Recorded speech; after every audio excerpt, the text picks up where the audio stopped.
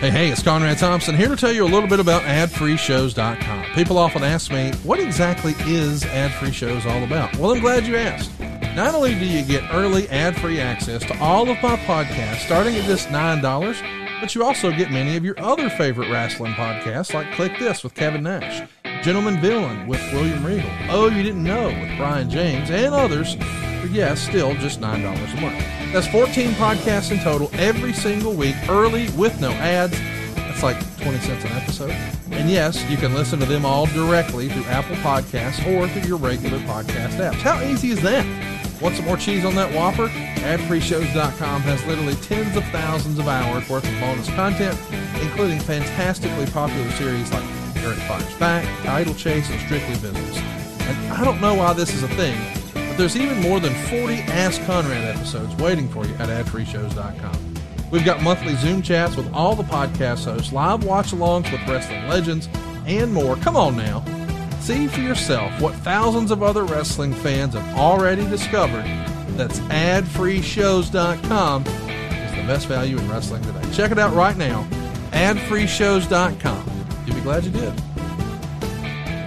Today's episode of The Kurt Angle Show is brought to you by Geico, who asks, how would you love a chance to save more money on your car insurance? Of course you would. It's easy. Simply go to geico.com to get a rate quote or contact your local agent and get started seeing how much you could save.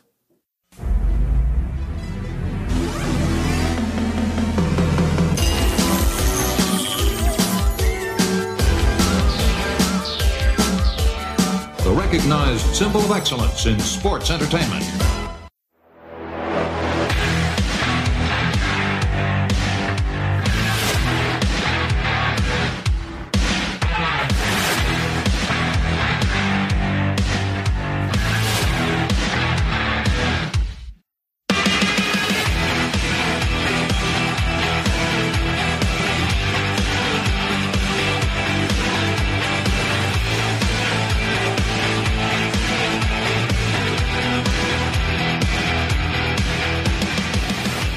Hey, this is Kurt Angle, and welcome to the Kurt Angle Show. On the show today, we have a former WWE writer, now a big-time Hollywood producer, and soon-to-be best-selling author. But first, let me introduce to you my co-host, Paul Bromwell. How you doing today, Paul? Kurt, I'm doing great. I'm really excited about this ever since you emailed me and told me that we were going to have Brian on the show. But hey, real quick before we jump in, man, it was great seeing you last weekend at Icons of Wrestling. We got to have a good time and hang out for a little bit. And, man, just great connecting with you. Yeah, it was great having you there, Paul. I really appreciate you coming by. Well, hey, enough about that. Let's jump into it, buddy, because you said it. Let's introduce our guest. All right. He's the author of There's Just One Problem, True Tales from the Former One-Time Seven Most Powerful Person in WWE, Brian Gewirtz. How you doing today, Brian? Kurt, great to see you. You too, man. I miss you, brother. Miss your writing. Same. Oh my God. I've been, as you know, I've been promoting this book, doing some podcasts, and I find myself down the Kurt Angle story well so many times, because as you know, as we both know very well, it's like, yes, we couldn't have come from different backgrounds. I was as documented in high school yearbooks and whatnot, on the high school bowling team senior year. I did have that athletic, feather in my cap until I injured myself halfway through. I think it was a basketball injury, but it affected the bowling, obviously. So I was out. You had a slightly more successful athletic career than me. A little bit. Yeah. But the bottom line is you debuted at Survivor Series 1999. As far as, obviously you had been training in dark matches and everything else, right? As far as professional wrestling, but Survivor Series 1999 was my first pay-per-view. Yes, it was. Awesome. It was, on the job at least. So, we kind of came in together at the same time. We were kind of like, yes, we did. It was like a godsend. It was supposed to happen, right? Yeah. Hey, Brian, before we get moving here, because we got a lot of fun to talk about today, I thought we could ground the audience a little bit. What's your first memory of the wrestling business as a fan? So It's a great question. Like the big moment for me, and I write about it in the book too, because I was born, in the perfect age to become a fan during the rock and wrestling era. So I was 11 years old when all of a sudden the Land of a Thousand Dances video was on MTV and the Goonies video was on MTV, and I was planted watching it. And I just remember, the War to Settle the Score on MTV, which was Piper versus Hogan at Madison Square Garden. And it was, I was mesmerized because I had, I'd seen some Pro Wrestling Illustrated and seen some, WWF at the time superstars in the mornings and stuff. But the War to Settle the Score, it was the first time I had ever seen a ref bump. That blew my mind. Because never in any other sport, if an umpire gets taken out, a football, if it's just so rare, and they'll stop and attend to the official. They don't keep playing. They don't keep the action doesn't keep going and sucks for him. All right. Well, anyway, what's happening? That blew my mind. And then Cyndi Lauper on the apron and Mr. T coming out of the crowd while Hogan's on a cell and Piper and Orndorff are doing that slow stalking her into the corner. That absolutely, perfect age, 11 years old, perfect time to be sucked in. And since then I was hooked. Wow, Brian, that's a great story. Hey, Jack in the Box was your first gig out of college, correct? And do you owe having a WWE job to your cousin?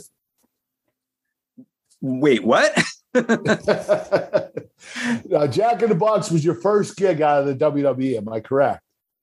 So Jack, it's partially correct. So okay. So let me backtrack.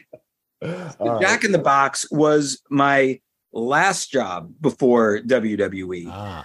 And what happened was, I was I thought it was your first gig out of college. No? Oh, no. I was a production assistant right out of college on a show on CBS called Almost Perfect with Nancy Travis.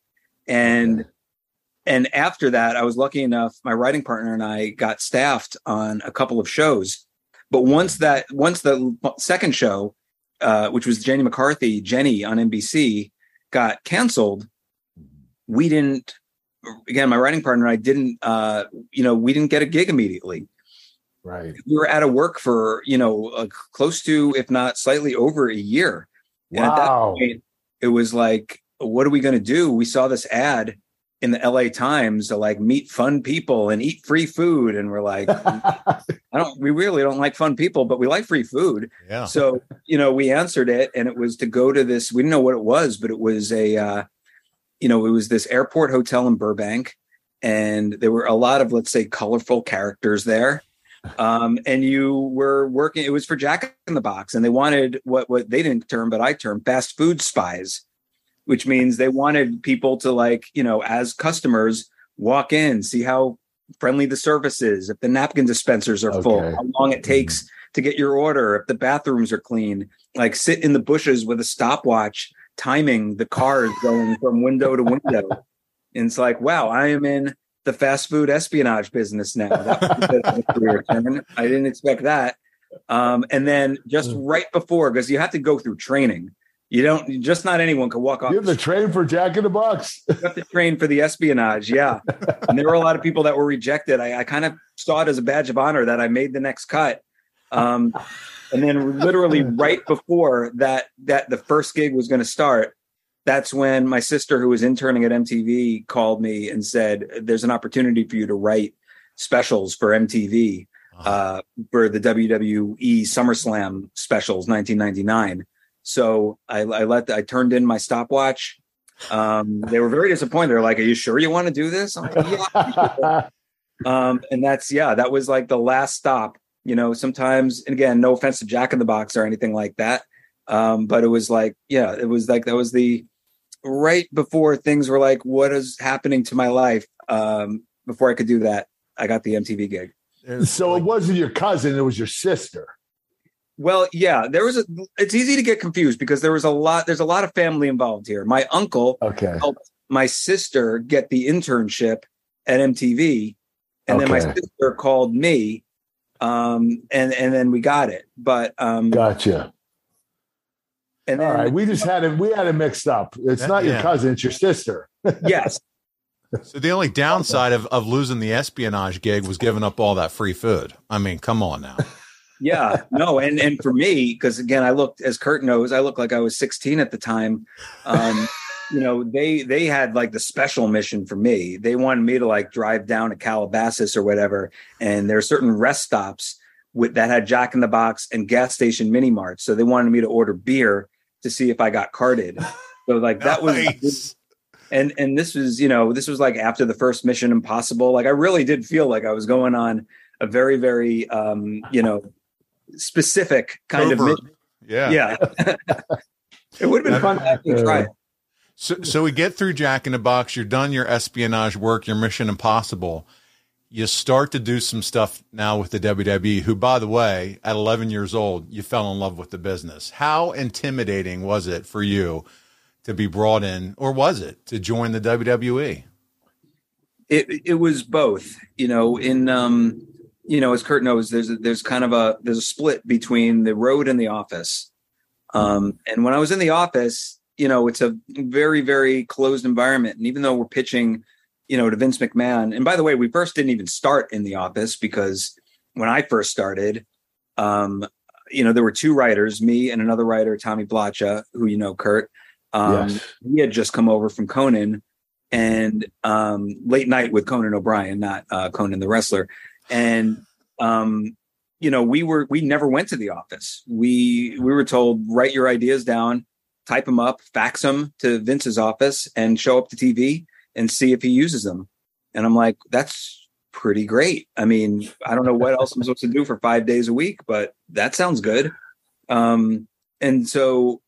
when we were, and by office, I mean like in a small room pitching ideas, even if it was to Vince, I was always very comfortable in that environment, in the closed space environment. Mm-hmm. It was when you were out in the wild, and the wild being the WWE locker room, that's when it was pretty intimidating. And that's when it was like being around the boys, right? The boys, because, I think it was pretty obvious from just pure sight, as Ron Simmons told Chris Jericho, who let that kid inside?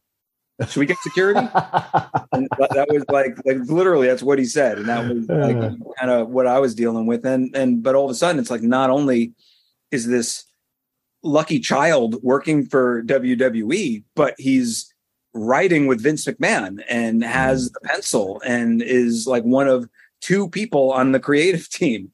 It's me and Tommy and, Shane and Stephanie and Vince all traveling together. So it's kind of like that, I don't know, like that kid from the Twilight Zone who everyone is like, wants to destroy, but is also kind of has this power that wanted, so they don't want to piss him off. So yeah, it took a while, but that's also, why it was so for my psyche and for my well-being to be able to like just immediately befriend you, Kurt, from the outset, because if anyone had the right to say, who the hell is this guy who hurt himself on this high school bowling team? Get him away from me. It would be you, but you didn't do that. You embraced me and these crazy ideas and everything right from the get-go. So I'm so appreciative of that. Sure, Brian. Hey, speaking of the boys, did any wrestlers give you any shit about being a writer? No, there was, it was, kind of, I mean, obviously it culminated, as you know, in what the first chapter of the book is, Wrestling Court, when I had violated too many, to me, unknown locker room rules that, they have to have an intervention. The crazy thing, Brian, is I want to tell Paul this. You didn't know about all this shit. This was all new to you. So this was like crazy. Yeah, go ahead, Brian. But, I remember... And I'll pick out Billy Gunn for a second. And Billy Gunn is awesome, and he was recently in the audience for the Titan games that our show on NBC from a few years ago, and that Dwayne hosted and had some fun interaction with him and everything. And that's the good thing. It's like I really truly like 99% of even the people in wrestling and the boys and stuff that I had quote unquote heat with back in the day, I get along with great now. So I remember though, early on, this was this was, during the Who Ran Over Stone Cold post Survivor Series show. I think it was in Pittsburgh, actually, where I decided, you know what, I'm gonna loosen, I'm gonna come out of my shell. I'm gonna just act like a director. And it was a big backstage vignette pre-taped with DX. And so I just walked right in and was like, all right, everybody, here's what we're going to do. Police, they're going to interview you. They're going to interrogate you. You tell them off. Blocking wise, you guys will be here. You guys will be there. We'll have the camera set up here. We'll pan over there. I'm like, wow, I'm kicking ass. I'm killing this. Anybody have any questions at all before we shoot? And Billy Gunn goes, yeah, I got one. Who the fuck are you? Billy, like, you know what? Maybe that's grumpy Billy Gunn, definitely. Yeah, that's grumpy Billy Gunn. But to Billy's, to his credit, it's like, yeah, I probably should have, even though it was probably my 5th week on the job then, come in, shook everyone's hand, made eye contact, all the things that, normal behavior. You're supposed to do that anyway, but you're especially supposed to do that in a WWE locker room. But, I didn't. And it wasn't because I'm better than these people. It just was like, I'm kind of shy and didn't want to, I put myself out there, really. Your shyness made you look like an asshole is basically it. But Brian, I did the same thing. I didn't know you had to shake everybody's hand when I first came in. And I got shit from Shane McMahon. He said, listen, you have to shake everybody's hand and say hello. And when someone says thank you, you don't say you're welcome. You say thank you back. Yes. And I never understood that, but that's how that's what you have to do in pro wrestling. Yeah. And sometimes, what seems obvious needs to be instilled in you. And I think Paul Heyman was the one who told me about the handshake stuff, when he came, about 1.5 years into my tenure. So I really could have, stood to learn that earlier, or at least be self-aware enough to pick up on it. But it's like, oh no, I saw him earlier. We did the whole nod thing. He's like, not the same.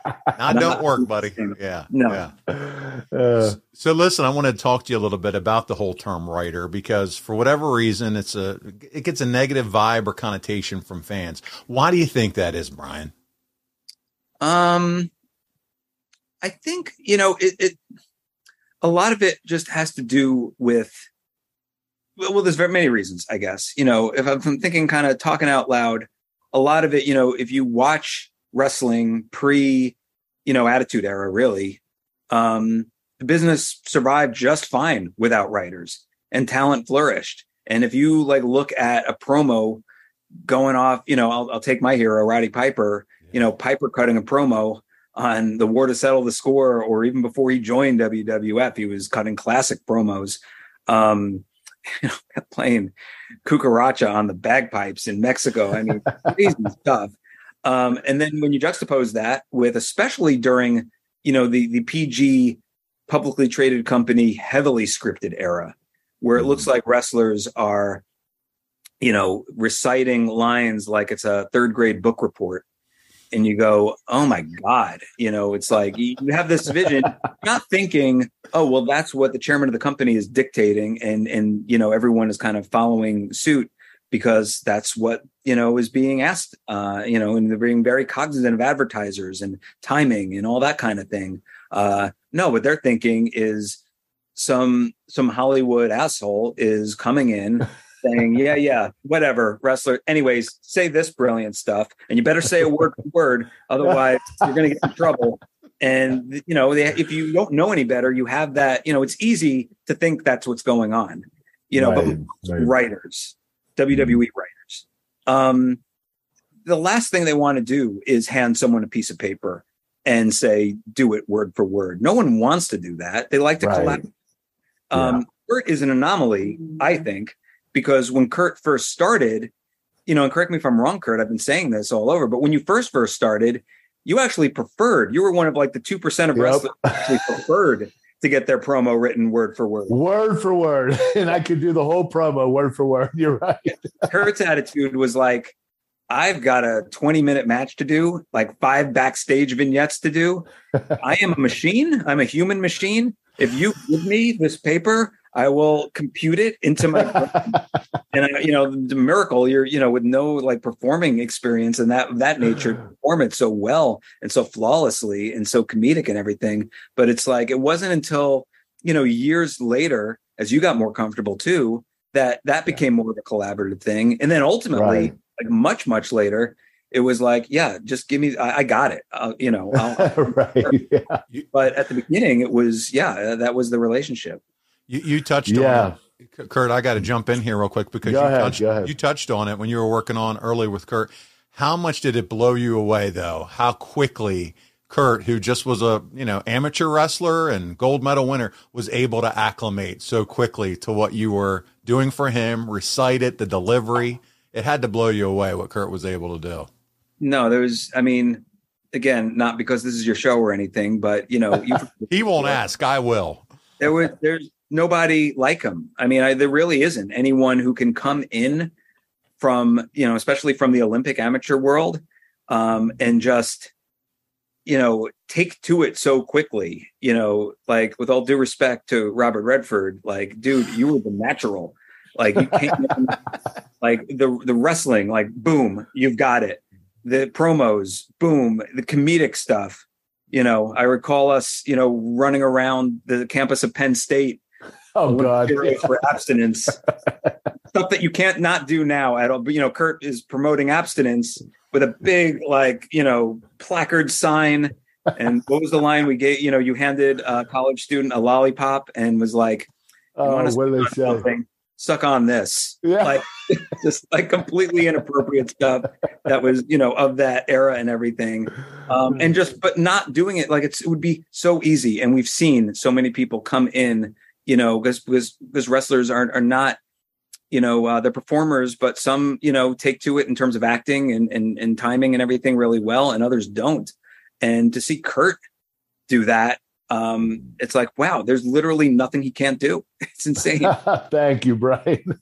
Hey, we got to go back to the beginning. Were you really not allowed in the NCI Center your first day because you look like a 16-year-old fan? Is that true? That is true.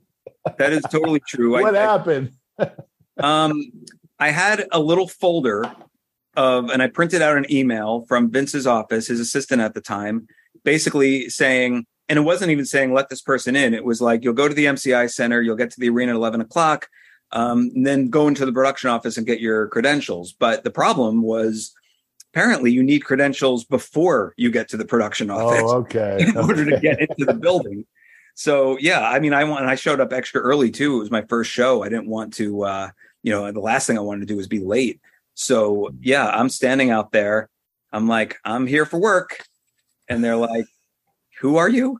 To quote Billy Gunn, who the fuck are you? Like, yeah, no. Because by the way, I didn't have a cell phone back then. I didn't get my cell phone. Yeah. So there was like no real reason for me to be allowed into the building. Right.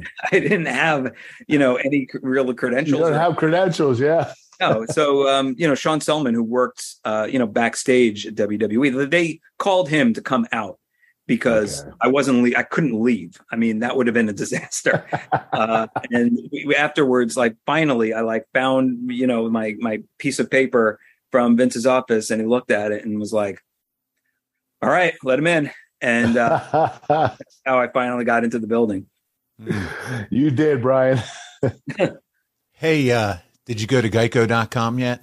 Afford Anything talks about how to avoid common pitfalls, how to refine your mental models, and how to think about how to think. Paula, while certainly you can mess up on $1 million a year, it is far less likely than it is on $30,000 a year. Right. I would meet wonderful people that were struggling with a budget that was super tight. It was 100% you need to make more money. Make smarter choices and build a better life. Afford Anything, wherever you listen. So, Brian, I want to continue on. Were you worried that since you had some inside knowledge of the business, it would be held against you either by Vince, others on the staff, or the talent? As far as, like, during my time there? Yeah, during your time there, usually typically Vince has looked for, outside people written for soap operas, this, that, the other thing. You were a fan. You knew the business. Oh, I see. Yeah. Yeah, no, there was, that, to go back to your previous question too, that is also a misnomer. That WWE is looking for non-fans to work on their show. I would say the most successful writers, creative team members, what have you, are gigantic fans. Because you need that knowledge, that base of knowledge. I was talking about this with Ed Koski the other day, who's a longtime writer there, now one of the lead writers, and has been there since his first day on the job was Kurt's match with Shane at King of the Ring 2001. 2001, yeah. And, the way, he described it, which is very apt, is like, you don't need to be able to recite every Royal Rumble winner, but you need to know what the Royal Rumble is and how it relates to the grand scheme of things within the, WWE. So, yeah, there's like, I remember when we were interviewing writers, we hoped that you knew who the wrestlers were, because it makes our jobs easier. Sure. We don't have to sit back. Now, if you're going in and being like, I'm going to blow them away with all this insider talk and like, the smart marks are going to like this, but eventually, when the gimmick hits the thing and the kayfabe, and like all that kind of stuff, then you're shooting yourself in the foot, because we're just counting the second before, when you're talking about all the subscriptions to all the newsletters you've had since like 1992, it's like, I don't know if, Great. Is this person going to be like, spilling his guts out on a show, like, or during while he or she's employed. So yeah, it helps to be a fan. There have been maybe a handful, less than a handful of quote unquote soap opera writers and Hollywood people who've come into WWE with really no knowledge and have attained any level of success. And the reason they've attained success is because they put the work in and they dedicated themselves to learning about the business and the characters and taking all the shit on the road and everything. But for the most part, being able to have that base of knowledge and fandom, because fandom, equals passion. And if you're passionate and want to, really, really hit the ground running and make an impression, that's going to work in your favor. So yeah, there was no resentment. In fact, the first day on the job when I met Stephanie, I said something, I, as Kurt knows, I say stupid things on a fairly regular basis. And as I'm being introduced to her, and, she's like, how are you? I'm like, I'm good. Hey, I'm just glad you weren't sacrificed to the Undertaker this week, or said something stupid like that. And her reaction was, oh, you're a fan. Oh, thank goodness. I don't have to explain to you who Sergeant Slaughter is over here, and Tony Correa and all the people working backstage. You just know that. So yeah, it's a good thing, actually. Hey, Brian, did you always have a knack for comedy? It was something, I wanted to do, because, my uncle, as we talked about a little bit, my uncle was a sitcom writer, and a very successful one. So he was a writer on the show Taxi, and he wrote all the Latka episodes with his writing partner. So all the Andy Kaufman Latka episodes on Taxi were written by him. In fact, there's an episode, a pretty famous episode, The Wedding of Latka and Simca, where they need someone, because of their, made up imaginary country, they need someone to propose on Latka's behalf. And it was Judd Hirsch. And they called Judd Hirsch's, role in that episode, the Gewirtz. Taking our last name. So yeah, if you go watch that episode on Taxi, you'll see, like, you grab the nose of the Gewirtz. And as a kid watching that, I just thought that was the coolest thing in the world. Hearing your name on TV, right? Yeah, hearing my name on TV. And my uncle would do that all the time. There was like another, less successful show. There was a show with Martin Mull, the comedian, called Domestic Life. And there's an opening credit sequence. You could see it on YouTube. And he's driving in his car and he's waving to the neighborhood, all the people. And at one point he passes a diaper truck that says Gewirtz Diaper Service. And again, I don't know if my uncle did that just to pop me as a kid watching at home and everything, but I always thought that was so freaking cool. And then, and then of course, like, just being like constantly watching television, and then constant current television. And then Nick at Night, you could watch the old SNLs, I'd go to the library and, listen to George Carlin tapes and Steve Martin tapes and all that kind of thing. So yeah, it was something, I wanted to do fairly, early in life, and thought I was going to do for pretty much my entire career until it took a little detour. Yes, you did. Who were some of your favorite? You brought it up. SNL. Were you a fan of the years of Dana Carvey, Phil Hartman, Kevin Nealon, or what was that kind of era that you really got? Yeah, they always say your favorite SNL cast is the one that you went to high school with. Yes. So I went to high school from 91 through 95. And that was in the peak. Phil Hartman, Dana Carvey, John Lovitz, Mike Myers, who's my favorite. Adam Sandler. He was like a little, young. kind of towards the middle, more in college. Was the Sandler and Farley, Jan Hooks, like all these great, classic performers. And then, in college, it was the Sandler, Farley, Spade and everything. And then, it came full circle during our guest host era when John Lovitz hosted, Monday Night Raw. So It was pretty cool to talk to him. I had him sign my Rat Race DVD. So it was and that was probably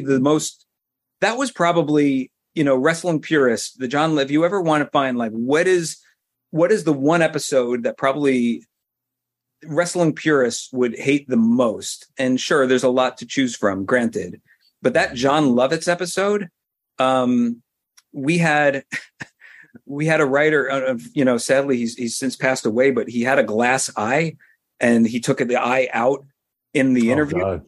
And it was done. You're hired. We got it. You got and we put him on the show because Lovitz was hosting a talent show. So we had the writer, do his eye thing on the show. We had another writer, Dave Kapoor, who doubled as the Great Khali's, liaison on screen, Ranjan Singh. For some reason, we had them in a top hat and cane, singing, putting on the Ritz. It was honestly, I'm working backstage on the Sirius promo that night. I wasn't doing the guest host stuff. And I hear Khali and Kapoor practicing putting on the Ritz. The other writer pulling out his glass eye. John Lovitz going around going, "When are we shooting?" And it was this is the Muppet Show. I've now entered the Muppet Show. Then later the Muppet Show. So, it became cool. I love it. So was writing for the WWE your dream job? 100% no. It was. I never thought I'd write for WWE. It never was on the radar. Even during the height of the Attitude Era, from 97 through 99, I went to plenty of shows and was a huge fan, and we'd watch the pay-per-views. I was literally, because it was in Anaheim, I was at Royal Rumble 1999 in January with The Rock and Mick Foley. There's actually, this is crazy. There's actually a scene in the movie Beyond the Mat where, Mick's wife and kids are watching from the crowd, if you recall, and they're getting so traumatized by just the brutality of the match that they get up and leave. And as they're getting up and leaving, if you go back and watch it, they pass me and my goofy friends because we're on the floor as fans. We got tickets and we're watching the show. So I'm looking up, I'm wearing my Jesse Ventura, "My Governor Could Beat Up Your Governor" t-shirt that I ordered on a website. And I remember watching that movie in the theater with my friends who were there, and we were like, "Oh, wait a minute, there we are," for some reason. But no, it wasn't the dream job. It was, once I got there, it became a great job. And one that I'm very, very glad I took. But prior to joining WWE, it was not a goal of mine ever to write for them, nor was it an aspiration. It was just something that this opportunity came along, and I thought, you know what? Why not? Let's roll the dice. Let's see what comes of it. At the very least, I'll have some funny stories to tell afterwards. But yeah, no, this wasn't. And that's, honestly, this probably attributes a lot to, whatever level of success I had there, because when it's not your dream job, there's a little less pressure to, to succeed, because it's all right, well, the worst that can happen is I get fired and go back to this sitcom writing career, which I probably should have never left in the first place. So pressure's kind of off as far as that's concerned. Pressure is on as far as, making sure I don't piss off the Undertaker or something. But as far as like the career part of it, that's all good. Well, Brian, you wrote your book, which I got an advanced copy of, and it's one of my favorite books already. I have to be honest with you. Treat every day like it's your first day on the job, even if it's not. Who gave you that advice? So that's a classic Vinceism. And the meaning behind that is don't be so set in your ways in which you're like, yeah, no, we're not going to do that because that's just not what we do. And not to say that we always, from the top on down took our own advice. Right. Plenty of times I was like, well, wait a minute, first day on the job. I was like, Michael Hayes would be the first day on the job, like when he's trying to push an idea. But yeah, that was the message behind it, is that like, just because something has worked in the past and something that, that you're used to and in your comfort zone, don't, treat it like it's your first day on the job, like where anything can happen and any possibility is attainable, and you're throwing stuff out there that you never, would have necessarily have thought of before. I mean, I got to say, like, my first year in the company in a lot of respects was one of my favorites, if not the favorite, because I hadn't, I was coming in as a, 26-year-old fan and being like, well, look, yes, to all the people who are saying he doesn't know the business, you're right. I don't know the business, but I paid for a ticket recently. And I know what I like, and I can't think I'm an anomaly. I know what all my friends like. So from that fan perspective, I'm going to pitch stuff that I think fellow fans would enjoy. And, you got to have a lot of leeway that way. Psst, hey, go to geico.com. Pass it on. All right, Brian, was there someone on the staff you enjoyed writing with the most? In terms of another writer or a wrestler? It's interesting because there's a lot of isolation in writing. Like when we would write stuff, especially at TV, very, very rarely would we tag team and have like two writers assigned to a promo. I think that it's done actually more now a little bit because there's so many people. But back then it was just basically you. Occasionally, you would do that, especially when we thought there might be heat afterwards. And we're like, well, if we team up, at least we split the heat. If we each get yelled at, then it's a little less daunting than if it's just you. So Bruce Pritchard and I would team up sometimes on vignettes. And I love working with Bruce. I love working with Ed Koski. I love working, and some of these names people know, some of them don't.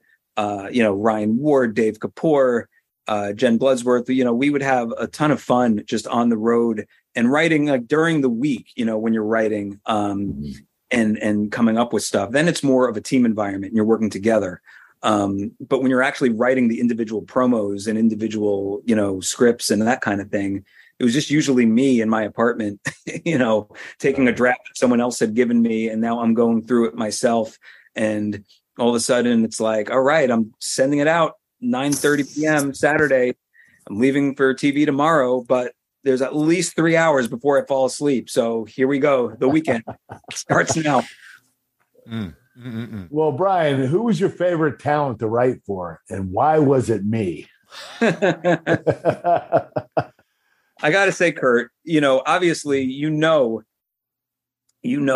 one of my favorite talents to write for. I know. You have a couple of other ones too. Yeah, obviously, there's a lot of, and I've said this before in some circles, like to be a writer at WWE, especially, and again, I can only speak from my time because all of a sudden I look up at the calendar and 7 years have passed since I was writing and 10 years have passed since I was there full time.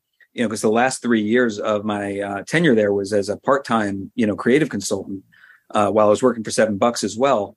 So when you're there, you all of a sudden gravitate towards people that you are comfortable with, have gotten success, with, and you want to work with them over and over again. So it's kind of like an agent, not a wrestling agent like Pat or Michael agent, but like a Hollywood agent as far as your clients. Like, so my clientele, I was happy to, I've got Kurt Angle, I've got The Rock, I've got Edge and Christian, I've got Chris Jericho, I've got Booker T and Goldust. And, sometimes, you work like sometimes you're the writer of the vignette and sometimes someone else is. But, during my time, working with Trish and with Mickey James and with the Hurricane, but like the really like the fun times is actually when you work with someone that you don't normally work with. Because it was the anniversary of this, a few weeks ago, someone posted the clip of this promo with Rock and Eddie Guerrero. And I remember working with Eddie on that promo, and I didn't normally work with Eddie all that much. There was another writer he was Eddie's agent as far as like, right. He was on his list. But during that time, it was like, you don't really think about it at the time, but it's like, wow, I worked with the great Eddie Guerrero on a promo segment with The Rock. And then they had a match that was like off the charts good. Mm-hmm. But there are also times where you're writing stuff, like when I'm writing the outline and the script for the show, I'm writing all the stuff like Evolution and Batista and Triple H and Flair and Orton and everything. I might not do their promo segment, although I did do plenty of their promo segments. But you're actually, you are working on stuff. And that's, again, going back to Wrestler's Court, that's what got me in trouble, because it wasn't seen as, oh, this is someone who is working with people that he's friends and friendly with and is being, comfortable in a comfort zone. It's, well, why is he working with these people and not me and not anyone else? What the hell's his problem? Do you think he's better than me? Hey, Brian, and not to cut you off, but isn't that part of the reason why you went to Wrestler's Court? Yeah, no, that's totally the reason. Okay. On the surface, it was, the charge was accepting, payola in the form of a Flash action figure from Edge, who had gotten it at a signing in a comic book store that he was at. And he gave it to me because, who doesn't like the Scarlet Speedster? But the message behind the message, the real reason was, a lot of things. Partly, like if this guy is supposedly so good or even if you don't think he's good, it has this power, of the pencil, so to speak, sitting next to Vince McMahon in production meetings and all that. And where's my promo? How come he doesn't write for me? How come he doesn't talk to me? How come I see him joking around with Kurt and Edge and Christian and everything and Jericho and Rock, but I get a little hello nod. And by the way, that's totally right. I get it. At the time, I didn't get it, but I do understand, you need, and that's one of the reasons why I think, when the brand split in 2002 and all of quote unquote my clientele was on SmackDown. Went to the other show. Yeah. Vince put me on Raw with people that I normally never worked with, like, Stone Cold. You know how pissed we were, Brian. We were so pissed off you weren't our writer anymore. Well, at the very least, I got to go to the TVs, if you recall. So I got to be there day of. And we got to do some great things, like the Wayne's World ripoff with the signs and you and Edge. That was on SmackDown, and I got to do it there. But yeah, during the week, it wasn't until just that one day out of the 7 that I could write on SmackDown. So yeah, that was jarring. But I understand the intent behind it for sure. Well, listen, you mentioned it. You got to work with Kurt and Rock, Edge, Jericho, so many. Was it intimidating for you writing for some of the biggest stars and having to do it all under the umbrella of Vince McMahon? It's one of the reasons, and again, it's like another reason why there's a rumor going around that they don't want fans to be writers, which again is not true. They want fans who are fans of the product to be writers. What they don't want is people getting starstruck and getting oh my God, working out. Yeah. Yeah. I'm going to ask the Undertaker. Coming to work and looking for autographs, right? Yeah, exactly. So, in that environment from like a personal, I'm going to see if Bubba Dudley, will accept that, there's like a little part of that, but, ultimately you got to put on a face and, have a strong exterior, even if the interior is kind of like freaking out a little bit. But it was never out of starstruckness. The only time I was ever truly starstruck was working with Roddy Piper, because he was my hero, as a kid and everything. In the business, in terms of Vince and all that, it's like you're gonna sink pretty quickly if you get like too glassy eyed and starstruck and all that, and intimidated as far as look at this huge star that I'm working with. Because once you're in the locker room and you see the veneer is, everything is kind of stripped down. You're like, of course, you're working with them so often. These are just people. These are people, human beings, normal, everyday people that have lives and family and feelings and everything else. So yeah, that kind of, for me, it that dropped pretty quickly, and better off for it.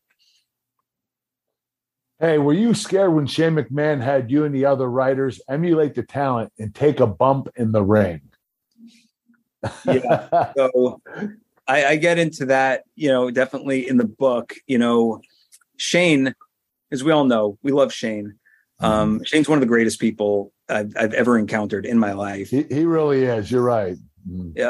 It's so cool. And, one of the knocks on writers, of course, is like, how can you possibly write these, book these matches, write these promos when you've never taken a bump in your life? Fair criticism. You've never taken a bump. How the hell do you know what it's like? And even worse, like, how do you, propose a steel cage match or a ladder match or, any type of falls count anywhere, like when you have no appreciation for the pain and sacrifice and everything that it takes to doing a bump. And on one hand, that's a very, very fair criticism. On the other hand, it's like, well, because it's not my job to take bumps. Right. Yeah. That was not in the job description. It wasn't like, how many bumps have you taken, and filling out my form for HR. So Shane, being Shane, wants to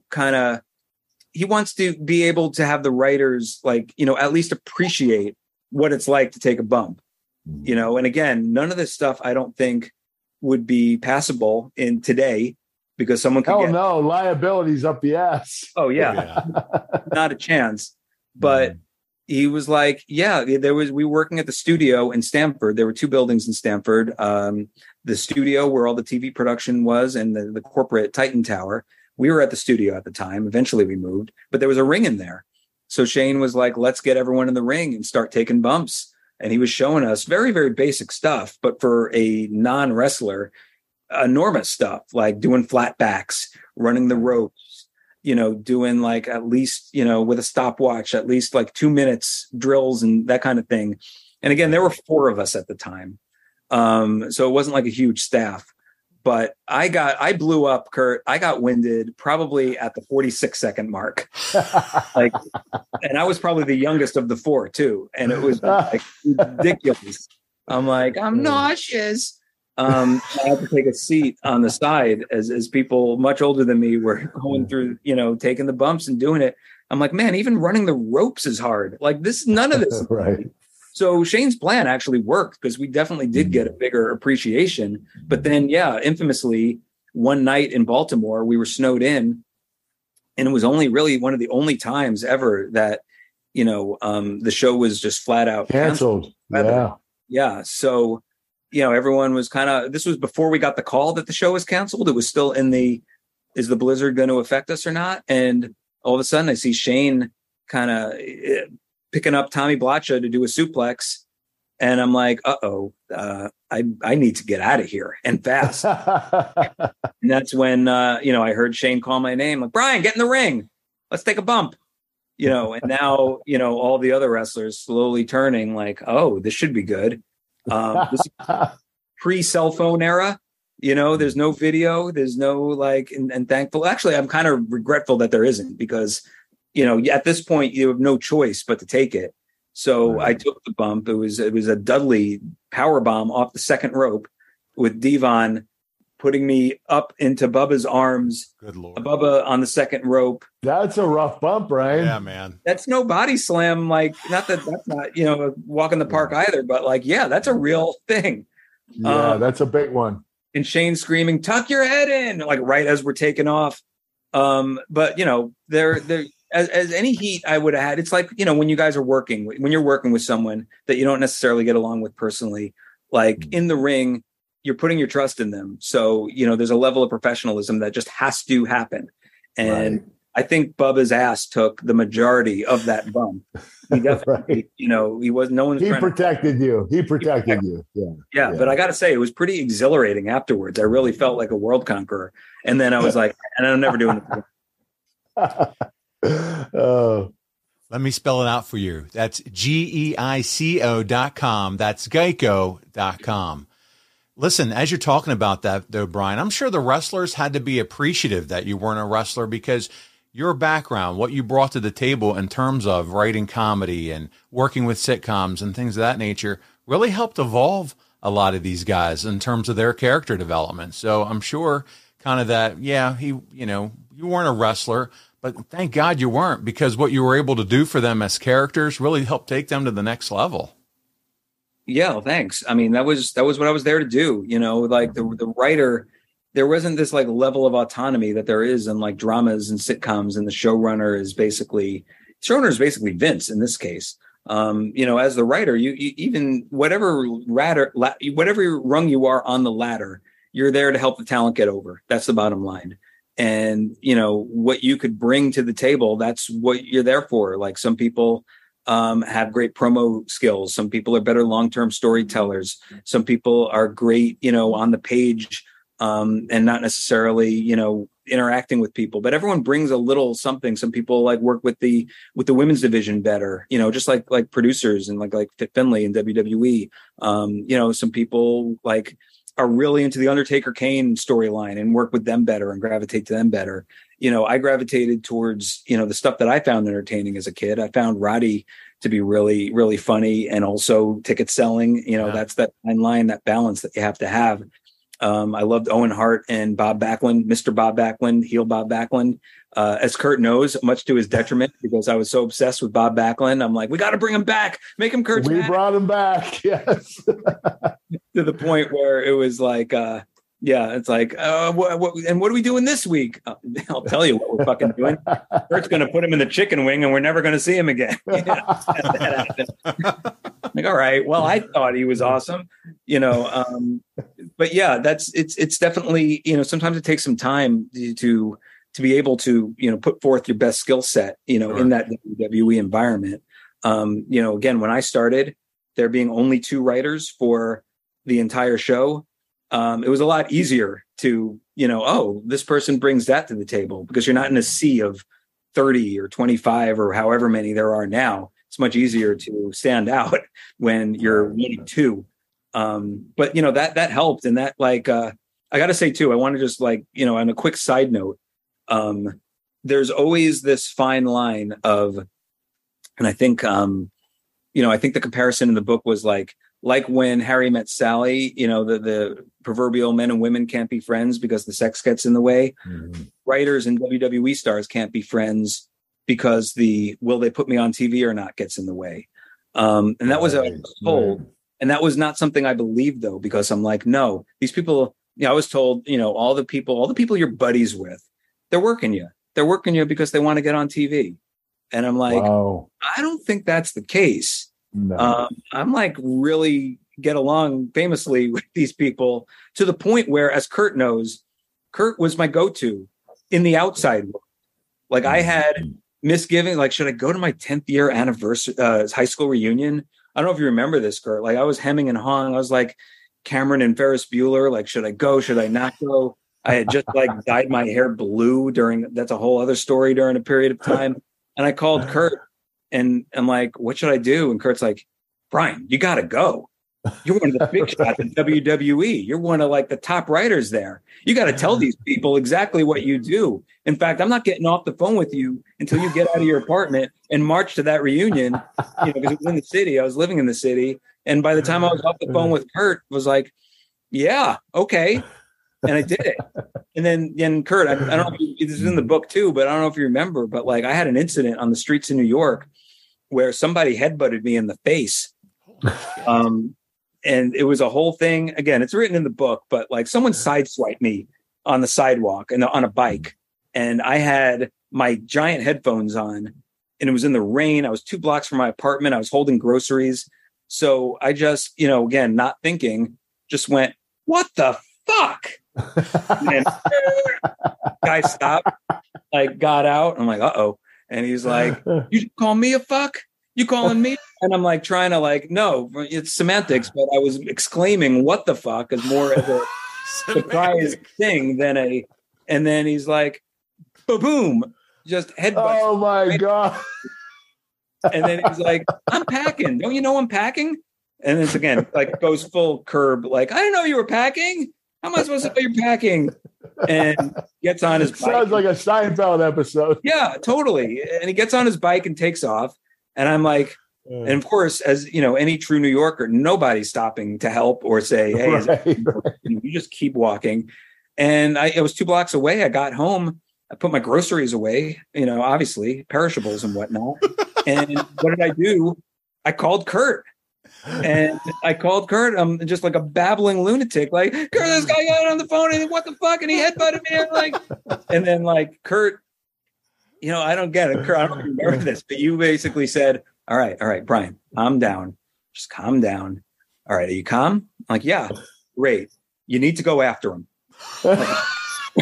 This is your hometown. This happened 2 blocks away. You need to go outside, see if he's there, and go after him. And again, I was so on adrenaline. I'm like, okay, I'm going to go after him. And I put the groceries away. I go outside. He's long gone, way gone. But I got out there, and I was just like, that's what I thought. Yeah, keep pedaling, buddy. And then I'm like, yeah, like that advice, like that going out there, as fruitless as it was, really, really was helpful. I was able to feel good about myself. Let off some steam, right? Yeah. All because of Kurt Angle. You were like, and that's not, you're not telling me that so you can get on TV or anything. Right. We were friends. We were really good friends. Yeah. Yeah. So that's why I don't, necessarily subscribe to that theory. Hey, Brian, besides you, we have to admit this. Vince Russo is the most infamous WWE writer, in my opinion. What did you think of Russo's work? I thought I was a huge fan of the Attitude Era pre me getting there. I thought his work was great. It was, it was like the type of stuff that was on the show. It did, not just for me, but for millions of people. I mean, I remember, calling friends while Raw was on. Oh my God, Vince is going to step into the ring now, all that type of thing. I was hooked as anything to all the This Is Your Life and all the classic moments that you see on, with Stone Cold and DX and everything else. Vince Russo is probably the reason why we're having this conversation right now, to be honest. Right. Because it was his departure that opened the door for me to come in. If he doesn't leave WWF in 1999, as he and Ed Ferrara did, there's no way I'd ever come, because I interviewed with him. Right. And Ed, in the summer of 99, they don't remember it, nor should they, because it was a very uneventful interview. But I interviewed with HR and Russo and Ferrara, who were just coming off of a TV. And I was asking dumb questions like, hey, do you think we could splinter any characters off into a sitcom? Like none of the stuff you're supposed to be asking if you're trying to get a job in the writing team. And then Shane McMahon and then Vince McMahon all in one day. So, yeah, I mean, look, there's a chapter in the book, as you know, of his return, which I kind of felt like a need to put in there, not as a burial or anything like that. But I just heard, his version of it, which is slightly different than mine, so many times that I'm like, you know what? Here's another perspective. This is my perspective of what happened that day. But, I don't have any heat with him or anything like that. I thought, I thought he and Ed Ferrara, I mean, again, I don't know, specifically how hands-on, I know there's a lot of debate, in terms of what Vince filtered, what he didn't filter. I'm always of the belief that Vince, had a lot to do with Vince McMahon had a lot to do with everything that went on his TV show. But that's not to discount what those guys did, because I thought they did great work. I think there was one other point I was going to make. I don't know, necessarily philosophically, I never thought that writers should be recognized on TV as characters. Which I think, that's what they did in WCW at first, is the powers that be and behind the scenes and all that. And later on TV, I always thought there should be a line in the sand as far as I don't want to ever hear the word writer on a fictional show that I'm watching, because that means okay, so what I'm supposed to be suspending my disbelief and just watching, I don't want to know that this is scripted or written. So the work in WCW, while never boring, is certainly, it's not necessarily the stuff that, I would do as a writer, nor, gravitate to completely as a fan. Some stuff was cool, but some stuff, left me kind of scratching my head. But, as far as his work in WWE, I thought it was, legendary. Guys, Geico asks, how would you love a chance to save some money on insurance? Of course you would. After all, who doesn't love a great deal, right? And when it comes to great rates on insurance for all the things in your life, Geico can help. Like with insurance for your car, truck, motorcycle, boat, and RV, even help with homeowners, condo, or renters coverage. You could save even more with a special discount when you bundle your coverages. Plus, add the easy-to-use Geico mobile app, available 24-hour roadside assistance and more. And choosing to switch to Geico becomes an easy choice. Switch today and see all the ways you could save with great rates and discounts. It's easy. Simply go to geico.com to get a rate quote or contact your local agent and get started seeing how much you could save. All right, Brian, it's just the three of us talking here, so you can be as open and transparent as possible. Was there someone you absolutely hated working with? It's a good question. I really, there wasn't anyone I hated working with. There's a whole chapter, and Kurt knows this because he lived this, where, Paul Heyman and I were like the sheepdog and coyote in the Warner Brothers cartoons, where we were just constantly, like this. On heads. Yeah. Yeah. Clashing, but then checking out at the end of the day and like, all right, same time tomorrow. Yep. See you tomorrow. That type of thing. There was a lot of, professional rivalry, I guess, between the two of us. And it didn't always necessarily make for easy days at work. There's a lot of, Jack in the Box espionage going on sometimes. This infamous has left the call. Like someone left one of our Raw calls and then, all right, head count. Who's all here? I'm here. And who the hell was on the call just now? And who that ended up being Paul. And, again, Paul being Paul, it was like, no. I had my phone on, so I could know when the SmackDown one started, but it's like, well, but how would you know that if you're not listening in on it? And it's like, oh, well, it was my phone, but I didn't, like all these type of excuses. But the best one is Paul and I get along great now. And I love seeing him and I love watching him on TV and doing his stuff with Roman. But, the best excuse I think was I swear to you on my life, I did not listen in on that call. I did listen on several other ones that you don't even know, but not that one specifically. So yeah, there was a lot of, growing pains a little bit.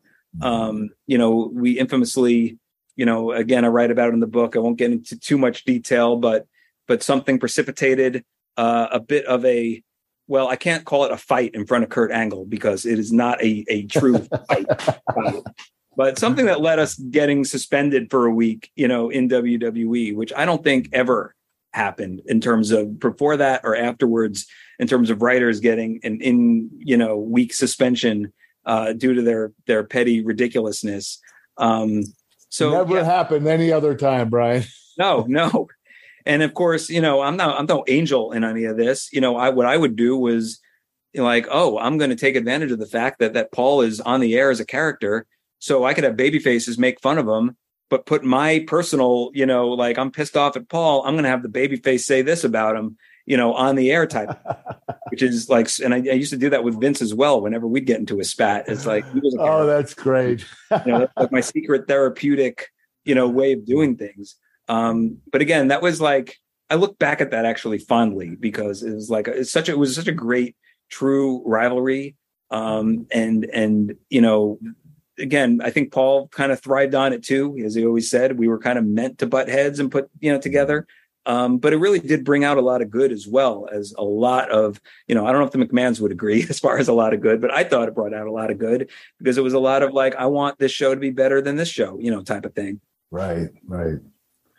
Well, Brian, what was your favorite long-term and short-term storyline that you wrote?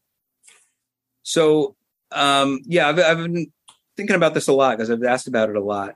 For me, the Chris Jericho, Shawn Michaels long-term storyline that we did in the mid 2000s was one of my favorites because it was something that, from a personal ego standpoint, nobody thought I would be able to do. Like, oh, well, he's the guy with the 5-second poses. What's he doing? A serious storyline with Shawn Michaels, right? That spans multiple pay-per-views and involves Shawn's wife and like truly, truly serious stuff. I was able to collaborate with Shawn and who I wasn't close to really prior to that angle, and Chris, who I was, and Michael Hayes on the action and everything. And really, get in the weeds and truly work on something, that and maybe like the slow burn of Batista leaving Evolution, on Raw are things that I was able to contribute to and was happy with, short-term storylines. Like I have so many great memories of individual, whether it's all the Booker T and Goldust stuff that we did, or all the Rock concert stuff that we did, or, it's funny, like I actually, and this is true, I'm not saying this to just like quote unquote put myself over, but like after Kurt was hurt and after Steve was hurt, I did propose to Vince let's keep him on TV and put him together in these backstage vignettes. Brilliant, Brian. Best idea you ever had. Now, I wasn't on hand to produce them because, as you know, that was like Vince producing them and sometimes Bruce producing them. But I would outline them out. And obviously Kurt and Steve, had so much input and because you just let them go. But I was like watching from afar and had, so much fun watching those vignettes go down. It was, that was just magical. And I know there's like a segment of the audience that is like, well, what are these two ticket sellers doing cowboy hats and ridiculous things? But both of them were hurt at the time and neither of them could work. So, so you don't want them on TV at all? Or just like arms folded, just staring and shaking their heads. It's like, this is an entertainment show. Let's have some entertainment on. And, like Booker T and Goldust, like sometimes you put two people together and it's just magic, from the get-go. And that's what it was with Kurt and Steve. So it was so, even though I was, writing it out in an outline form and then seeing, sometimes it would kind of stick to it. Sometimes it went completely different direction. But it was still so much fun to watch those things unfold. I mean, it was like not going to work, really. It was just like, I can't believe I get to do this. We did have fun, Brian. Yes. Hey, and buddy, thanks to you, Kurt Angle still makes money selling cowboy hats on his website. That's right, Brian. Yeah. Well, the other thing, and it's on the cover of the book too, the milk truck. The milk truck. Oh, we're getting there. We're getting there. Yeah. Oh, no doubt about it. The highlights of the invasion. Let's talk about, I want to find out from you, is there one storyline that you can share with the audience that you think could have been an all-time big one that never got approved? Yeah, well, it's interesting because I was asked this question a bunch of times, and every time I was like, that's a good question. I don't know. Like there are a lot of great what ifs. I was talking about this the other day. I would have loved to have seen, Booker become champion when he fought Triple H at WrestleMania 19.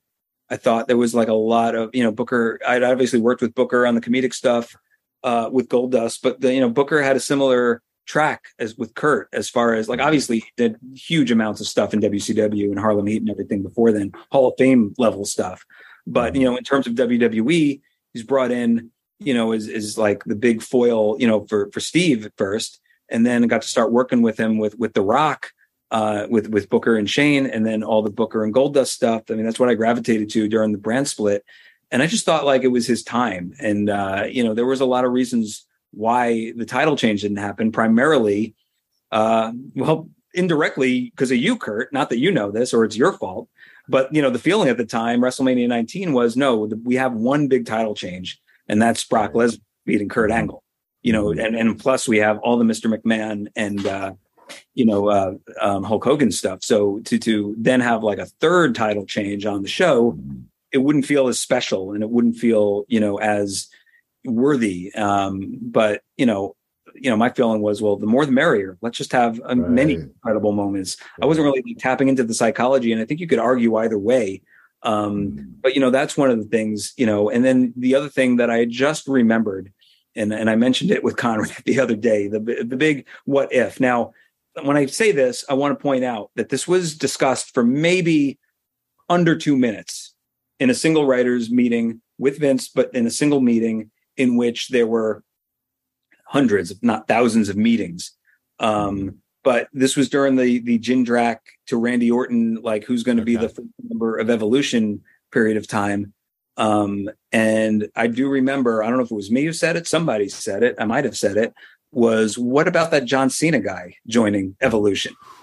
What if we did that? And it was, again, tossed about for, a couple of minutes. And I think it was deemed that John, especially John at that particular time, hadn't really found himself yet. I think this was pre-wrapping John. Yeah, this was prototype John. Yeah. Yeah, this was, great match with Kurt, but then what, John? Ruthless aggression. And it was just like, I don't think so. Maybe he's a little too goofy. He just doesn't fit was the, kind of like the feedback back then. Yeah. I also threw out Christian because I threw out Christian in literally everything. Usually to Jay's detriment, because it was like, oh my God, can you stop pitching Christian to do this? But yeah, ultimately it was settled on Randy. And again, this isn't like, some John Cena was considered for Evolution. Like, absolutely. Yes. For about 120 seconds. And then we moved on to something else, but it was brought up, and it is a very interesting, fun kind of fantasy thing to ponder of like, well, what if it wasn't turned down so quickly? What if that actually happened? And the chain reaction domino effect, with Randy's career, John's career, everything that would have, come out of that. Everything would have been different, Brian. Yeah, sure. Hey, the Milk Truck segment is my favorite all-time segment that I was a part of. Where does it rank for you, Brian? Oh, it's way up there. It is. That was so much fun in Sacramento to have, like, listen, there's a lot of negativity associated with the WCW/ECW invasion. And a lot of it is definitely justified.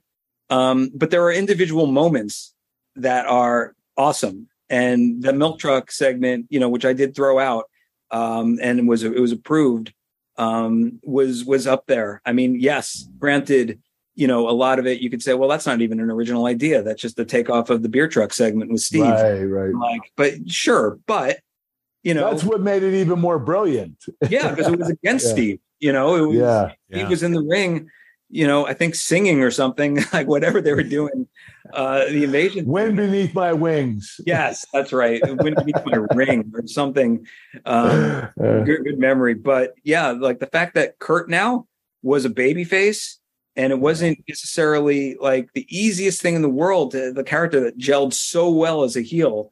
Like sometimes you need that defining moment where people like, aha, he's my guy now. That's it. Right. And I think that Milk Truck moment, and I know Kurt, you had, the rib being on you that you had to travel that night with your milk stain clothing and everything on a flight. That was not the intention. I didn't know that until afterwards. The red eye, I had to catch a red eye, and my shoes were doused with milk. And 2 hours into the flight, people are going, what the fuck is that smell? I was so embarrassed. Yeah, I was trying to cover my feet with a blanket. It was ridiculous. Yeah. Yeah. So that was that angle. That was the gift that keeps on giving, that segment. Yes. You own your own home? Go to geico.com. Do you rent your own home? Go to geico.com. Do you have a car? Go to geico.com. Want to save some money? Go to geico.com. Well, Brian, how much did the process change from when you first started with the company until you exited? It changed a lot. It's always constantly changing. And when I started, 2 writers, fax your ideas to Vince, show up at work and see if they use them. That lasted for maybe like 3 months or so. And then early on too, it was like, hey, what do we got for SmackDown? Well, that's a great question. Nothing is the answer. We have literally nothing for SmackDown. We're going to meet in Vince's hotel suite Tuesday morning, 7:30 a.m. And get a show written and bring it to the production meeting that day at noon. So that really that's a, prove yourself or go home type of environment, because you're getting in that meeting and literally Vince would come in and be like, all right, Brian, what do you got? And, it's like, well, I got tired because we were doing Raw last night. Yeah. And then we drove to the next town. That's the response you want to say, but that's not the response you can do. You need to wake up an hour early before you meet with Vince, start thinking of ideas, definitely be thinking of them on the car ride or the plane ride to the next town. Hey, Brian, let me ask you this. Is that the reason why SmackDown became like the wrestling show? More wrestling action, less storyline? That's a good question. I think if you look at those SmackDowns in 2000, 2001, there was still a ton of backstage vignettes and stuff. Yeah. I think it became like, and maybe I might be wrong. I might be like, I'm talking like 2004, 5, and 6. I think there's a product of, Paul's style at the time, in terms of wanting to get great matches out, and just the sheer amount of unbelievable, workers and wrestlers that you had at your disposal. It's like, the infamous SmackDown 6, and there were a lot of other great wrestlers there too. It's like an embarrassment of riches. It's a lot easier to, in some respects, it's a lot easier to say, all right, Kurt and Eddie, put them on for 25 minutes. And then on the flip side of the show, it's like, all right, well, I guess we could do Scott Steiner versus Triple H, arm wrestling, posing, because they're not wrestling like Eddie and Kurt for 25 minutes. So you got to be a little bit more, you have to have a little bit more, different options in that respect. Creativity. Yeah. I think a lot of it though had to do with, just the talent on the roster at the time. And it was just, again, pure embarrassment of riches. Right. But to answer the question further, it evolved to the point where more writers were hired. Now the benefit of having a script, or at least a semblance of a script, even if it was going to change before every show, as opposed to the morning of the show, became the norm, which is really beneficial. And then, again, the more things and more writers you have, for better or worse, at least there's more stuff prepared. Even if it might all change, or part of it might change, or someone gets hurt that necessitates a rewrite. And then the more things that are prepared, that means more coming into the office and meeting with Vince and now Triple H and stuff, as far as, getting these ideas approved ahead of time, because write a script, but if it's not like, stamped with approval, sent out, over email over the weekend for people to at least get their eyes on, then, you're kind of wasting your time, because it's probably not going to happen. So it definitely morphed more into a little bit more of a traditional television show. It's still extremely different than any other television show in the world. Right. But it certainly evolved way past the point of like, okay, I'm going to pitch ideas over pancakes in Vince's hotel room. Hey, was a comedy segment like myself rapping at John Cena, or a segment to build a WrestleMania main event your favorite to write? Oh, wow. That's a great question. Favorite to write is at least early on, it was probably a segment like you rapping to John Cena. I mean, because it's just so much fun. It's so ridiculous. John wrote his own raps, but he, and you wrote mine. Yeah. But I was able to like, hey, but for this one, you do your thing, but I want Kurt hugging you and saying that's basic hugonomics, that kind of thing. It was a lot. It's very, very satisfying to write a main event WrestleMania angle, and that should be the answer. Right. There's a lot of pride taken to it, and there's a lot of like, wow, that felt, really, really good to see that come to fruition and sell tickets and everything. But from a pure guilty pleasure standpoint, and just having just insane, goofy fun. I love working with you on Sexy Kurt and the rap. Yeah. Stuff. Some great moments, Brian. I'll never forget them. All right, Brian, we're going to throw out a question to you and see if you have some thoughts on this. When you look at the talent from when you started writing until now, okay, so that's a long time. What match would you book as a WrestleMania main event with a long-term build? You have the power of the pen. You can do it now. A little fantasy booking for you. What would be your WrestleMania main event? So this isn't. I've thought about this. I gave this answer once, like a long time ago. I always liked the idea of a Mount Rushmore match. Okay. And what I mean by that is taking 4 people who are legitimately on the Mount Rushmore of WWE. And I think, in my mind, it was Rock teaming with Austin against Hulk Hogan and John Cena. Mm-hmm. So Rock and Austin versus Hogan and Cena, call it a Mount Rushmore match. Good old fashioned, like Mr. T and Hogan and Piper and Orndorff back in the day, tag team match, no titles on the line, nothing like that. Sell the Mount Rushmore shirts, little Mount Rushmore foam hand things with everyone's face on it. It would do a lot to hype it up. It sells itself. You can cut awesome promos. Again, I don't think physically and all that type of thing that's even a possibility now, although who knows? Steve just killed it with Owens at WrestleMania last year. Yes, he did. Yeah. But yeah, that was always like a guilty pleasure of and again, that's not there's a lot of interaction and mixing and matching you could do as far as Mount Rushmore, obviously, but that was always like a guilty pleasure type thing that I've always kind of had in my head of like, oh, wouldn't that be cool to, the Mets are having the term might be derogatory in wrestling, but like an old timers day. And to me, like they used to do it. They don't do it anymore. They just announce the rosters of the people there. And for me as a fan, to see all these legends one more time in their uniform and everything on the field, I don't even care if the game, I just want to see them in uniform and introduced and everything. Exactly. Yeah. Like that's kind of, and I'm not calling any of the Mount Rushmore people, quote unquote, old timers. But that type of attraction that's like only you could dream about. That's always something that, I've thought about in my head. And it's tapping into that nostalgia. We love that nostalgia feel too. So I love it. And another retirement match with Kurt where he goes over. I'd like to do that. Yeah, there you go. There you got out a Kurt Angle match in there, Brian. Yeah. Hey, Brian, why did you finish up in WWE? Was it your decision or the company's? So, yeah, I definitely, like one of the things of this book is to be able to, not do like some sort of airing of dirty laundry, but be able to tell the story as it unfolded and have it be, very truthful and everything. So, there's like the phenomenon of burnout in WWE is real. And it was something that I managed to avoid for a long time, but I definitely did experience it. And there was, to answer the question, the short answer is both. The long answer, which again is kind of, detailed in the book and everything was, it just had reached a point to me where the passion was gone, the fire was gone, and Vince and anyone in the company can sense that better than anyone.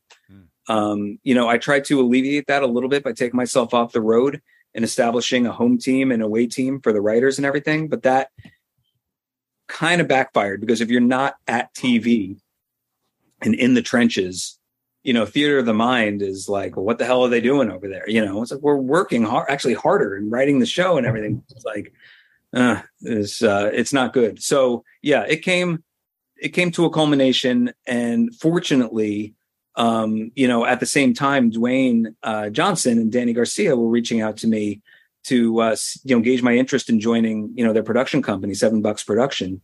So, there was a tipping point in 2012 where I had a big fight with Vince, and we were, not on good terms. Again, against, I didn't really hold anything back. I just, told it like it was. And I was given a choice basically of like, you could leave if you want to, because it seems like you want to, with a severance and blah, blah, blah. Or if you prefer, you could stay on, be a creative consultant part-time. And I was like, well, if I did that, would I also be allowed to work part-time for $7 and do both? Because that's would be the ultimate. And they were like, yeah, you could do that. So it was like, perfect. So, all these things were coming out like, Gewirtz fired and like all these kids screaming, I want results or I want resignations. And I'm like, well, damn, that's a good line. He never said that. Like literally nobody said that, but it's a good line. And then I was able to, it's like, well, he'll be there until his contract runs out. Well, I was at an at-will contract, which means I could quit anytime, they could fire me anytime. So there was no time limit. And I just did that until, $7 Productions. It got to the point where, Dwayne called me and said, like, listen, we'd love you to come full time now. It's time. Are you ready? And I'm like, yeah, I have been ready. I am ready. Let's do it. So, and that culminated in, my last show being in July of 2015. And ironically, like a perfect bow, at the MCI Center on the very show that I couldn't, your first and last show. Yeah, first and last show in the same arena. And that's how it all wrapped up. Did you forget yet? Come on, geico.com. Brian, I got to ask. So you transition, you moved to part-time, you talk about your last show. Was there anything else left on the table for you at this point? Was there anything more that you still wanted to do in the wrestling business? Really, no. As far as the television shows and the, what I had done, because as whether you're a writer, whether you're a wrestler, like 1 year in WWE, in wrestling in general, is almost like 5 years in the real world. As far as just the wear and tear and travel and just, being on call all the time. So I really did feel like I had done it all. The only thing, that I truly wanted to do, and that's not part of this is something I could technically still do. At a certain point, I took 3 months off in 2005 to write a film for WWE Films. It was something that like Vince let me do and Steph. It was very cool. It was unlike any other. Again, I get into it in the book too. It was a Eugene origin movie. It was the only movie at the time that like was actually taking a WWE character and having him be a WWE character in the film, which is something I thought we should have been doing, as opposed to like there was just a lot of angry bikers, and someone getting cast out and their girlfriend gets kidnapped and he has to go save them. There was a lot of those movies at the time. So Eugene movie was going to be like a Pee-wee's Big Adventure, quite a departure. And the funny thing about it, again, it's Kurt intersecting with my life every few months. Was I go off and write this thing. I'd never written a film before.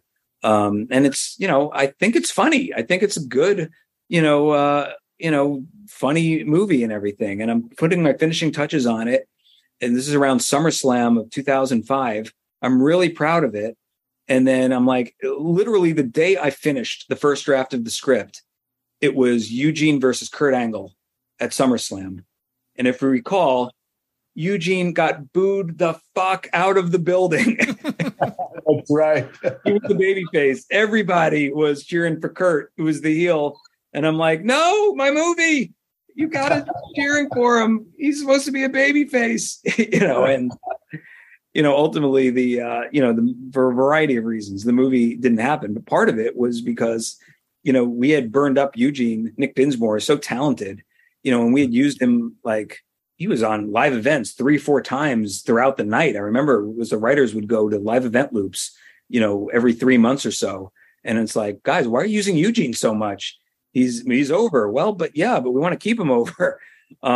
So yeah, that like, I think by the time that script was finished and that match with Kurt happened, like the audience themselves were like, we are over this character. So overexposure, Brian. Yeah. So Kurt with one ankle lock put a kibosh on that script. You're right. Hey, Brian, do you have any great Vince on the plane stories that you kept out of the book you can share with us? That I kept out of the book. Yeah. You're on the plane with Vince quite a bit. I was on, look, like this book is one of those things where like I had the mindset of, I'm only getting one shot at this. I don't see like a series of books coming out. So I want to put like all the best memories and best stuff, I want to pack it all in. So like, yeah, I think, this is cheating a little bit because this is in the book, but Vince, one of the rules, you just got to realize that it's a rule is like you, like me, a normal human being. I used to get on planes, especially late at night, and fall asleep because, people do that on planes. In your book. Yeah. I didn't know that you're not allowed to sleep on the Vince plane. The only time you're allowed to sleep is when Vince falls asleep. That Vince. And that was actually, this isn't in the book. This was taken to such an extreme once that I remember in 2000, there was a cross-country flight because they blast this music a lot, before, after the show, Kid Rock and that type of thing. And there was a flight where Vince and Kevin Dunn, they weren't even on it, but they still blasted the music across the country. I'm like, what are we doing? Like, this is what we need to do. We have to have the music, that specific order. I think it was a rib on me because I finally wanted to sleep on a plane. But, the one time I did fall asleep, when like Vince is kind of a kid in a candy store when somebody falls asleep on his plane, whether it's like throwing stuff at him or, again, it's all good natured. But like for me, he got up and he got like Sigourney Weaver in Aliens, like the alien is like an inch from Sigourney Weaver's face. And he just screamed my name as loud as humanly possible. And I did one of those like Charlie Brown after the baseball line drive gets hit and backwards somersault. And, he had a good laugh about it. And, to this day, I fall asleep on trains quite quickly, in cars. But I cannot sleep on planes because of that incident. Hey, I got to ask, would you ever go back to writing for a professional wrestling company? Here's the thing, as Kurt knows very, very well, there's a standard answer for that question. Anything when it comes to the wrestling business, the 3 magical words, never say never. I don't have any intention on it. I feel like, I've done it. I'd like to think I've done it well, and I had a lot of fun doing it, a lot of ups and downs, but mainly it was, pretty much a blast. I love what I'm doing now, creating and pitching television shows, unscripted, scripted, drama, comedies, docuseries, for Dwayne and Danny $7 Productions. So like, this is like really, it was not something that I, thought would happen. Wanting to be a writer, but I'm glad it did. So yeah, I don't really have any plans on it, but like they say, never say never. Hey, did you go to Geico yet? Get a quick quote and see how much you can save for free at geico.com. So Brian, The Rock is obviously the biggest star to come out of wrestling, and it's probably the biggest movie star. He is the biggest movie star. Let's not mince words here right now. How has he changed, if at all, over the years since you've met him? Really not much. Honestly, and Kirk could attest to this too. Yeah, he's always been the same guy. The hungry / humble. That's not just like a moniker. That's real. His very down to earth. You're absolutely right, Brian. Like his ambition and like stuff that he wants to accomplish is huge. But from just a human being standpoint, he's very, very grounded in reality. The quote that he uses a lot is, "It's nice to be important. It's more important to be nice." And it's true. It's true, Kurt. I didn't mean to do that, but yeah, it's like, it's really, and Kurt's the same way as well, as from when we all knew each other in 1999. It's like, been through a hell of a lot of things and a lot of ups and downs and successes and what have you. But essentially at the end of the day, the same grounded person, which is, I think, pretty awesome. Thank you, Brian. Hey, Brian, you're active on Twitter, and when you're not talking about the New York Mets, you're discussing the WWE. Why do you still follow the product? It's kind of like, once, as it's like when you're WWE, when you're in that business, it's hard to just leave it cold turkey. It's always going to be a part of you, especially when you've been there. Both of us have been there as long as we have. Because now you're watching a show and it's not just another show on television. It's a show that you have friends who are literally on the television. I'm turning to look at my television, even though I just realized that doesn't make any sense within the context of the Zoom. But, you have friends who are writing it. You have friends who are producing it. You have friends who are performing in it. It's like, you want to kind of see, like, there's a part of me that's still the fan who watched Cyndi Lauper gets stalked by Paul Orndorff and Roddy Piper in 1985 on MTV. You know, it's like I didn't leave on bad terms. I left on good terms. I come back whenever The Rock comes back. And it's fun, you know. Now, granted, if there's an important Mets, Knicks, Bills, or Syracuse game, I might watch the highlights on Twitter or social media or YouTube or something. But, you know, if I'm available to watch it, for sure, I'll definitely watch it and probably try to make a wise ass comment about it. Well, listen, whether you own or rent, Geico makes it easy to bundle your home and car insurance. Go to geico.com today. Brian, we're here. We're talking about the book. How did the idea of the book come to be? And please fill in our audience how they can purchase this amazing book. Oh, thank you. You know, this is just something that was a little bit of a culmination of like telling story. You know, like I've always said this, like if you don't have enough stories for a book after working on WWE Creative for a decade and a half, then something is definitely wrong. You know, I've had these, you know, stories percolating, told to people, friends and what have you. And then, you know, it kind of corresponded, unfortunately, with the pandemic in March and April of 2020, when there was really nothing, you know, you were at home, you weren't watching sports on TV. You really, there needed to be a way to not only kind of like get all these stories out, but also take your mind off of what was happening in the world.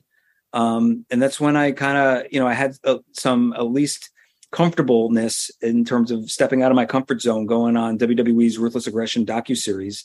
And yeah, we had, you know, talked about various things we could do beyond that, WWE and I, but at the end of the day, I just thought, like, I approached Dwayne and Danny about it and was like, what if I just put out a book, you know, and you know, when I explained to them what it would be tonally, you know, in the spirit of like Mick Foley and Chris Jericho's books, you know, like funny and self-deprecating, but true and honest and everything, they thought it was a really good idea. And I write a lot. I want to just point something out. I write a lot about Kurt in the book. I want to point out that's in opposition to when Kurt's book came out. And I got all excited about it. And Kurt's like, no, you're in it. You're in the book. I'm like, oh, thank you. And then I got the book. And here's the I'm in one paragraph. And Kurt writes, I have been able to take so much creative liberty with my character now. I sometimes don't even have to go to Brian Gewirtz, the head writer, to get things approved.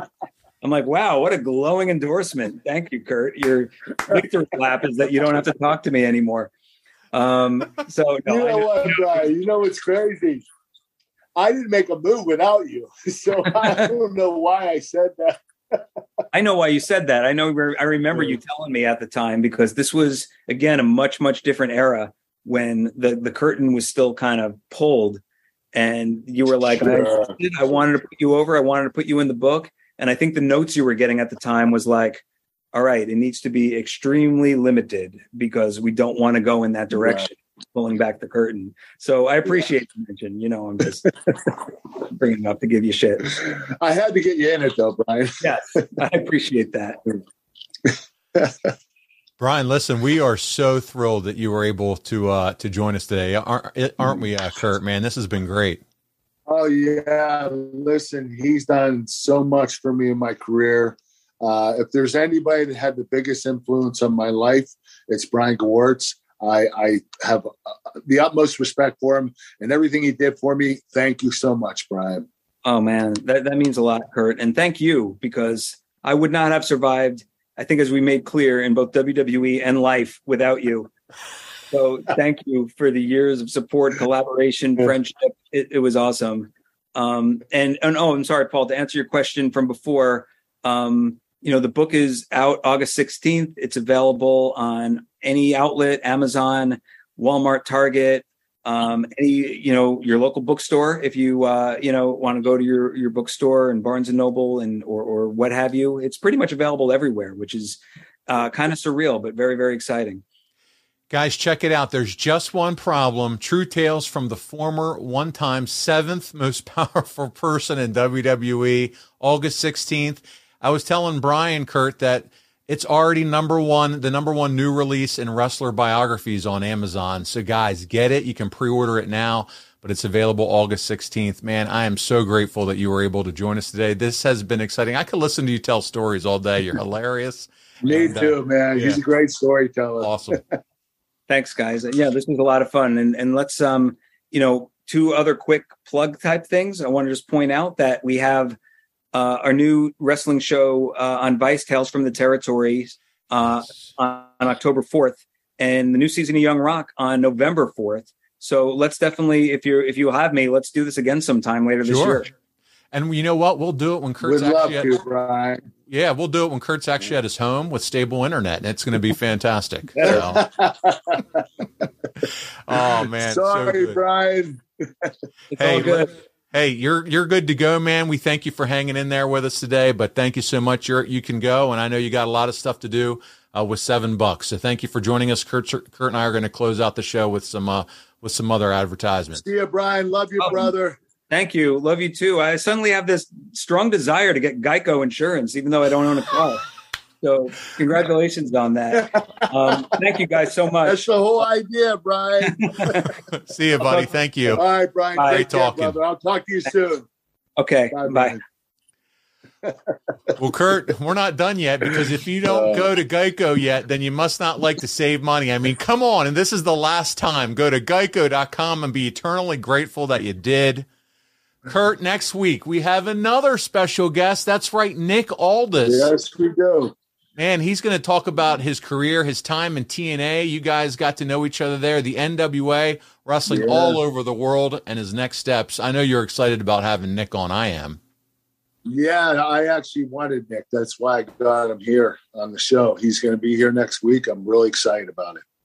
Yeah, looking forward to talking to Nick. Before we get out of here as well, we got to run through some of the things that we like to talk about. If you're not on ad-free shows, we talked about it. Conrad just did a special interview with Brian. And if you think, it'll probably be a lot of what you heard today, no. Brian really focused in on his relationship and stories with Kurt. Brian goes into a lot of other stories with Conrad, and it's exclusive to ad-free shows. Go to ad-free shows now. Check it out. I'm telling you. Like I said here, you can listen to them all day. Kurt, then physicallyfit.com. That's the chicken snacks, buddy. That's where they can take advantage of Angle Pod, that discount code, and get those chicken snacks, right? 20% off. Use the code AnglePod, or you go online on the website, kurtanglebrand.com or physicallyfit.com. I'm sorry. And sign up to be a lifetime member, and you get your chicken snacks 20% off forever. Boom. So sign up to be a member. He mentioned it already, kurtanglebrand.com. He's so excited about that website. That's where you can get your cowboy hats that were talked about today. Brian Gewirtz was behind that. So check it out. You can get cameo videos, T-shirts, and really help support our Olympic hero. The other thing I wanted to mention is Wildcat belts. Buddy, they are down to one belt. Okay. And we had some questions come in about how do I find on the website? It's easy. If you go to their homepage, you'll see a link at the top of the page that says contact us. If you click that contact us link and scroll down halfway, it'll say email us to place your order. It's as simple as that. And there's one belt left. That's right. They are down to one, Kurt. So this is your chance to get a hold of something that will not be produced the last again. Kurt Angle world title. That's right. So this get is it now. The last one. Last one. So get your hands on it now. And finally, in 2 weeks, Kurt and I together again, reunited, and it feels so good. We're going to be in Wisconsin, and we're going to be at that minor league baseball game. Kurt's going to throw out the first pitch. Listen, I just saw him walking around Icons of Wrestling, and he can move. Those knees are doing well. He's going to throw out that pitch. It's podcast at the plate. You can watch it live there. And Kurt and I are going to be there. Kurt's signing autographs, taking pictures, kissing baby. Oh, I'm just for the fans there. I might even just round the bases one time. Woo! So make sure you're there. Don't miss it. We're going to let Kurt get out of here. He's got a lot going on. He's a busy freaking man. He's your Olympic hero. On behalf of Kurt Angle, this is Paul Bromwell. What an amazing episode this was. Kurt, thanks for doing this, even on the run. Thank you, Paul. Thank you for being a co-host. You got it, buddy. We'll see you next week right here on The Kurt Angle Show.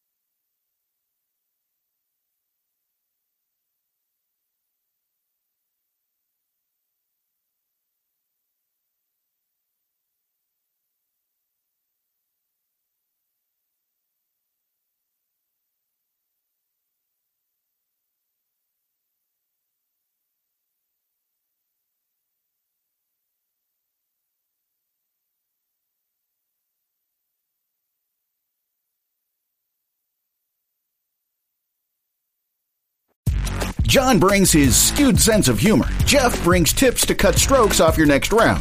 Together, it's those weekend golf guys. They'll pay a lot of money to PXG and Titleist and Callaway and on and on and on, right? How many yards do you think you're going to pick up with that extra driver? I think I can get an extra 5 to 10. What if I give you 15 to 20? You pay me more. Jeff Smith teaches on the sliding scale.